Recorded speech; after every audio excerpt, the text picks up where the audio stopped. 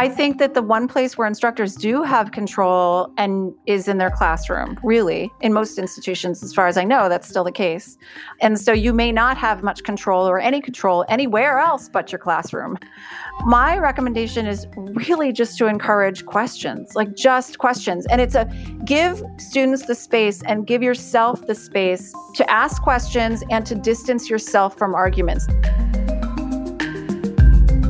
Alana Redstone with us on Heterodox Out Loud. Today's episode is about how voices become silenced and when to determine if a free speech crisis exists. I'm Zach Roush. Our episode, What the Free Speech Debate is Still Missing. There are many ways for speech to be restricted. We'll hear the story of Alana Redstone, a professor who discusses how we think about the nature of free speech on campus.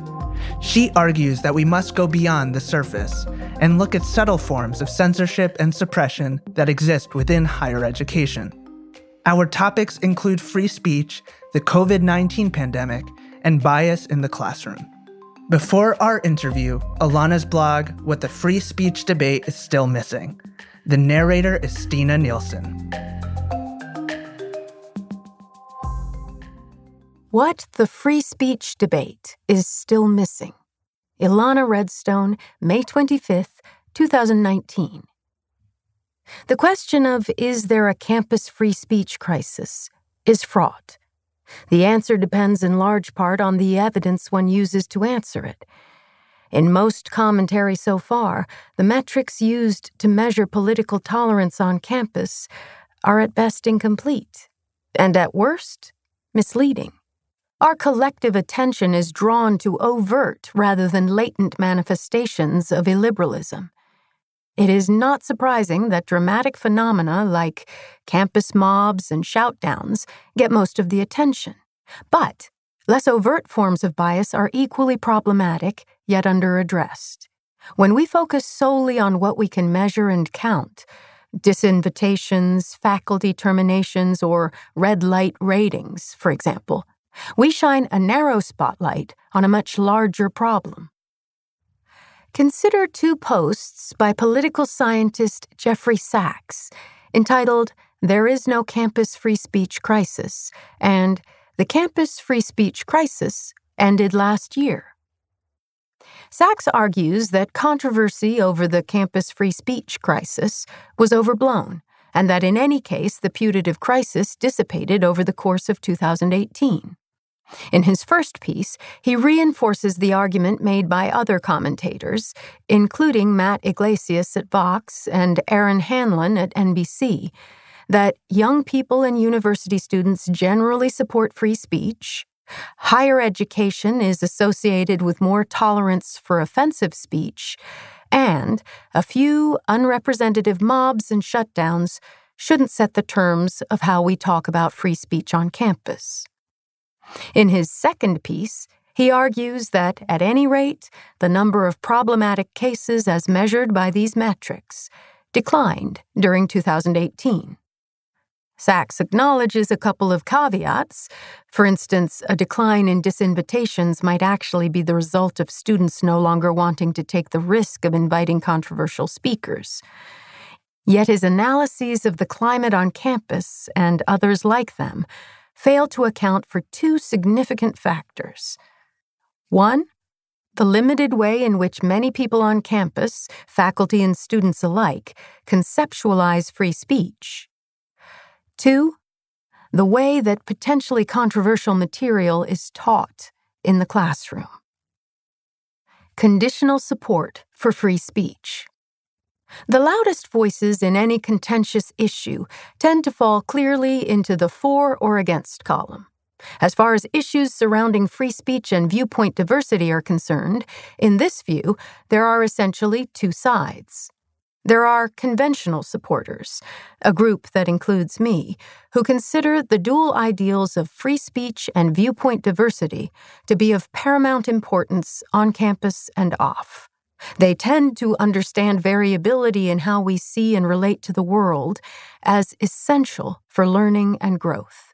They support pluralism and the free exchange of ideas, even when it seems inconvenient, uncomfortable, noxious or threatening to do so. On the other side are the cynics. While they tend to see free speech and viewpoint diversity as worthy ideals in the abstract, in practice, they are perceived as often doing more harm than good. For instance, they allow false or dangerous views to persist or grow. To their minds, advocacy for viewpoint diversity or free speech often seems like a thinly veiled attempt to normalize white supremacy and other harmful ideologies. Consequently, they often position themselves in opposition to those who appeal to these ideals. In spite of the lure of this simplistic dichotomy, however, there is a third category that we might think of as conditional supporters of free speech and viewpoint diversity. It consists of those who view themselves as supportive, yet who consider their own worldview to be beyond meaningful reproach. As a result, they tend to lack sufficient intellectual humility, charity, or curiosity to benefit from diverse viewpoints or engage constructively across difference. Instead, they appeal to viewpoint diversity or open inquiry when convenient for advancing their own agenda, but often try to stifle perspectives that run contrary thereto. In some ways, this third group is more dangerous to efforts to promote viewpoint diversity than its more direct opponents. More alarming still, this category is made up in no small part of students and young people. This may help explain the disconnect between studies showing that people ages 18 to 34 are among the most likely to support free speech in the abstract, with those showing that students seem significantly more likely than most others to self-censor in practice. The conditional supporters were on full display at the recent conference in Washington, D.C., put on by the University of California's National Center for Free Speech and Civic Engagement, created in October 2017 in the aftermath of a series of national protests, including several on University of California campuses, that raised serious free speech concerns. In addition to bringing together a range of people working on related topics, one of the center's goals is to provide a hub for activities and events aimed at restoring trust in the value and importance of free speech. I was fortunate enough to be a participant on one of the panels. Given the subject of the conference, I assumed that most of the other attendees would be supporters of free speech in the conventional sense that I understand it. And yet, over the course of the afternoon, it became clear that many of those present had a significantly different understanding of what free speech entails, and doesn't. A key example occurred during the discussion for the panel in which I participated, Furthering Civil Discourse in Higher Education. One of the questions posed by the moderator was whether the idea of civility can reinforce the status quo and work to marginalize views of groups that have been underrepresented. One of my fellow panelists answered definitively yes, elaborating with a metaphor. Think about if you are trying to get the attention of someone who's, handing out life vests, right? And the person the furthest away from whoever's handing out life vests in an emergency has to jump up and down and scream, "Give me the life vest," right? And the person very, very close to whoever's handing out the life vests can be like, "Pardon me, I would very much like not to drown today." And the chances are, the cheapest seats are the ones furthest from the guy with the life vest. This drew an enthusiastic response from the audience, with one student singling it out to thank her in the Q&A. The panelists' remarks reflect a perspective that society can be reduced to a power struggle between identity groups. It's not news that this perspective dominates on the political left. However, hearing it evoked and received uncritically at a conference on promoting free speech was unexpected. If ostensible supporters of viewpoint diversity and the free exchange of ideas are apparently non-reflective about their own worldviews and readily portray complex social phenomenon in Manichaean terms, improvements to the prevailing civic and intellectual dynamics on campus and beyond will likely continue to prove elusive. Bias in the classroom. In many courses on campus, material is regularly presented in such a way that theoretical perspectives are taught as definitive truth, and the narrow range of causes and solutions offered for our most difficult societal problems are presented as the only morally valid way to understand and relate to the world. Consider the following example. In March 2019, Aurora University undergraduate Kevin Weiss wrote a commentary for the Chicago Tribune with the headline, "A college lecture made me realize I'm squelching free speech on campus."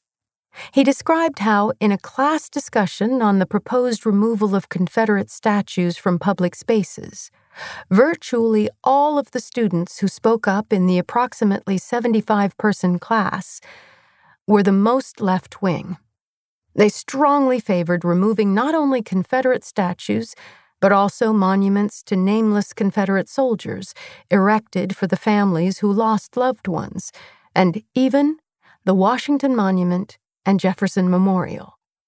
And yet, at an after-class meeting, he realized that there were many students who supported more nuanced solutions, such as keeping some statues up to be used as learning tools, preserving others in museums, or removing the statues of notorious Confederate commanders while allowing monuments to nameless soldiers to remain.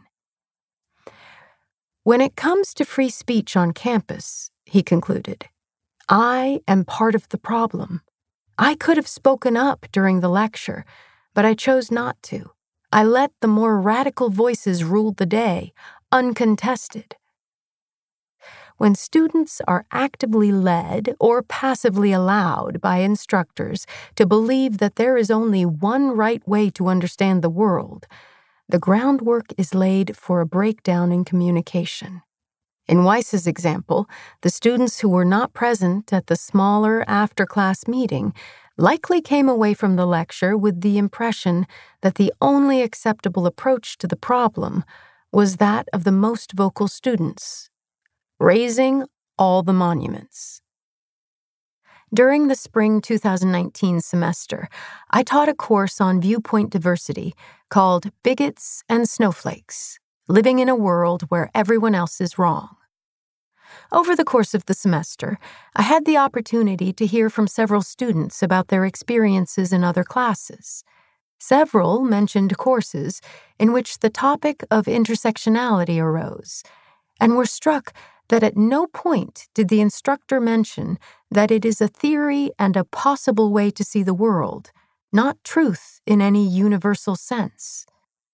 I have heard similar stories from students regarding how critical race theory is typically taught, despite instructors often explicitly proclaiming from the outset that they leave their personal political biases at the door.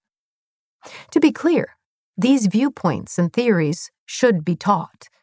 They constitute important and valid perspectives. Even those who do not see their value should appreciate that exiling them would be an authoritarian solution and would simply imperil learning in a different direction. The problem is that much of what is taught in the classroom is currently not presented with adequate context or alongside charitably presented competing theories. As I put it in a recent essay, students can and do go through entire courses, and indeed through their entire undergraduate, and in some cases graduate education, never encountering the possibility that there can be valid reasons to think differently about how to approach social problems. While students who become aware of this lacuna can and should express their frustration, the obligation to provide context ultimately should rest upon instructors, who, as professionals, bear the lion's share of the responsibility. Instructors, myself included, who touch on politically sensitive subjects, have a moral and intellectual obligation to portray the world in a fair-minded way. Although that obligation should be taken as seriously as any other, it continues to go largely unfulfilled. In sum, the dual problems of implicitly conditional support for free speech and viewpoint diversity, and subtle but pervasive bias in the way material is taught in the classroom, suggest we need a much wider spotlight in our consideration of campus climate and intellectual freedom. Stina Nielsen reading Ilana Redstone's blog, What the Free Speech Debate is Still Missing. Ilana joins us now. Ilana, thanks so much for coming on to Heterodox Out Loud. It's a pleasure to have you here. Thanks so much for having me. I'm glad to be here. Can you tell me how you ended up becoming passionate around these issues of free speech and viewpoint diversity? Sure. I guess there's sort of a two-part answer. One is that I don't think there was a specific singular moment. I think it was a series of observations over time about the nature of the conversation that we were having, both with students and in sort of the discourse more broadly about sensitive and controversial topics. My interest in free speech and free expression is sort of a downstream interest from my primary interest, which is really how we think and communicate with each other about these topics and the assumptions that we make and the beliefs that we hold dear and our ability or inability, as the case may be, to challenge those things and the issues that surround free speech and free expression and disinvitations and shoutdown. I see those as being the important yet also downstream effects of sort of a bigger problem. In the blog, you talk about these different positions on free speech, and you note that you're a conventional supporter of free speech. And can you first just explain again what you mean by this?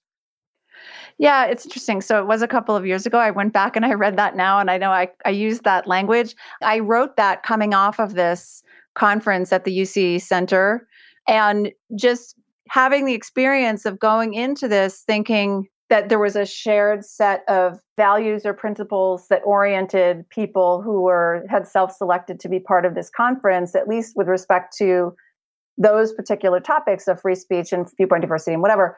And I was very surprised that that didn't seem to be the case. And it seemed problematic to me and worth pointing to. Most people don't say they're against free speech. Most people don't say they're against viewpoint diversity, or they think that's a bad idea, or no, we need fewer perspectives, right? It's always this sort of, well, but about, but that position, has this effect or has this harmful effect or the other harmful effect. And so I don't always think that we do a good job of really thinking through the costs of those limitations, both inside academia and outside. So, Ilana, where do you see most threats to free speech coming from? The threats to free speech, Kathy Young had an interesting article. I think it was around the time when Nicole Hannah-Jones when she was going through the whole tenure thing at UNC Chapel Hill.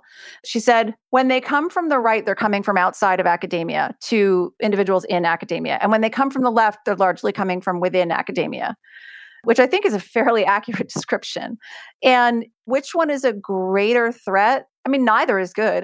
I guess I'm not sure. I think it just depends on what you're looking at. I mean, I think that in the day-to-day sort of how we talk about things, I think that there are more problems that come from a sense of ideological conformity that exists within academia, but nobody wins anything by, death threats coming from the right either. Like, that doesn't help anybody. So I guess it just depends on what you're looking at.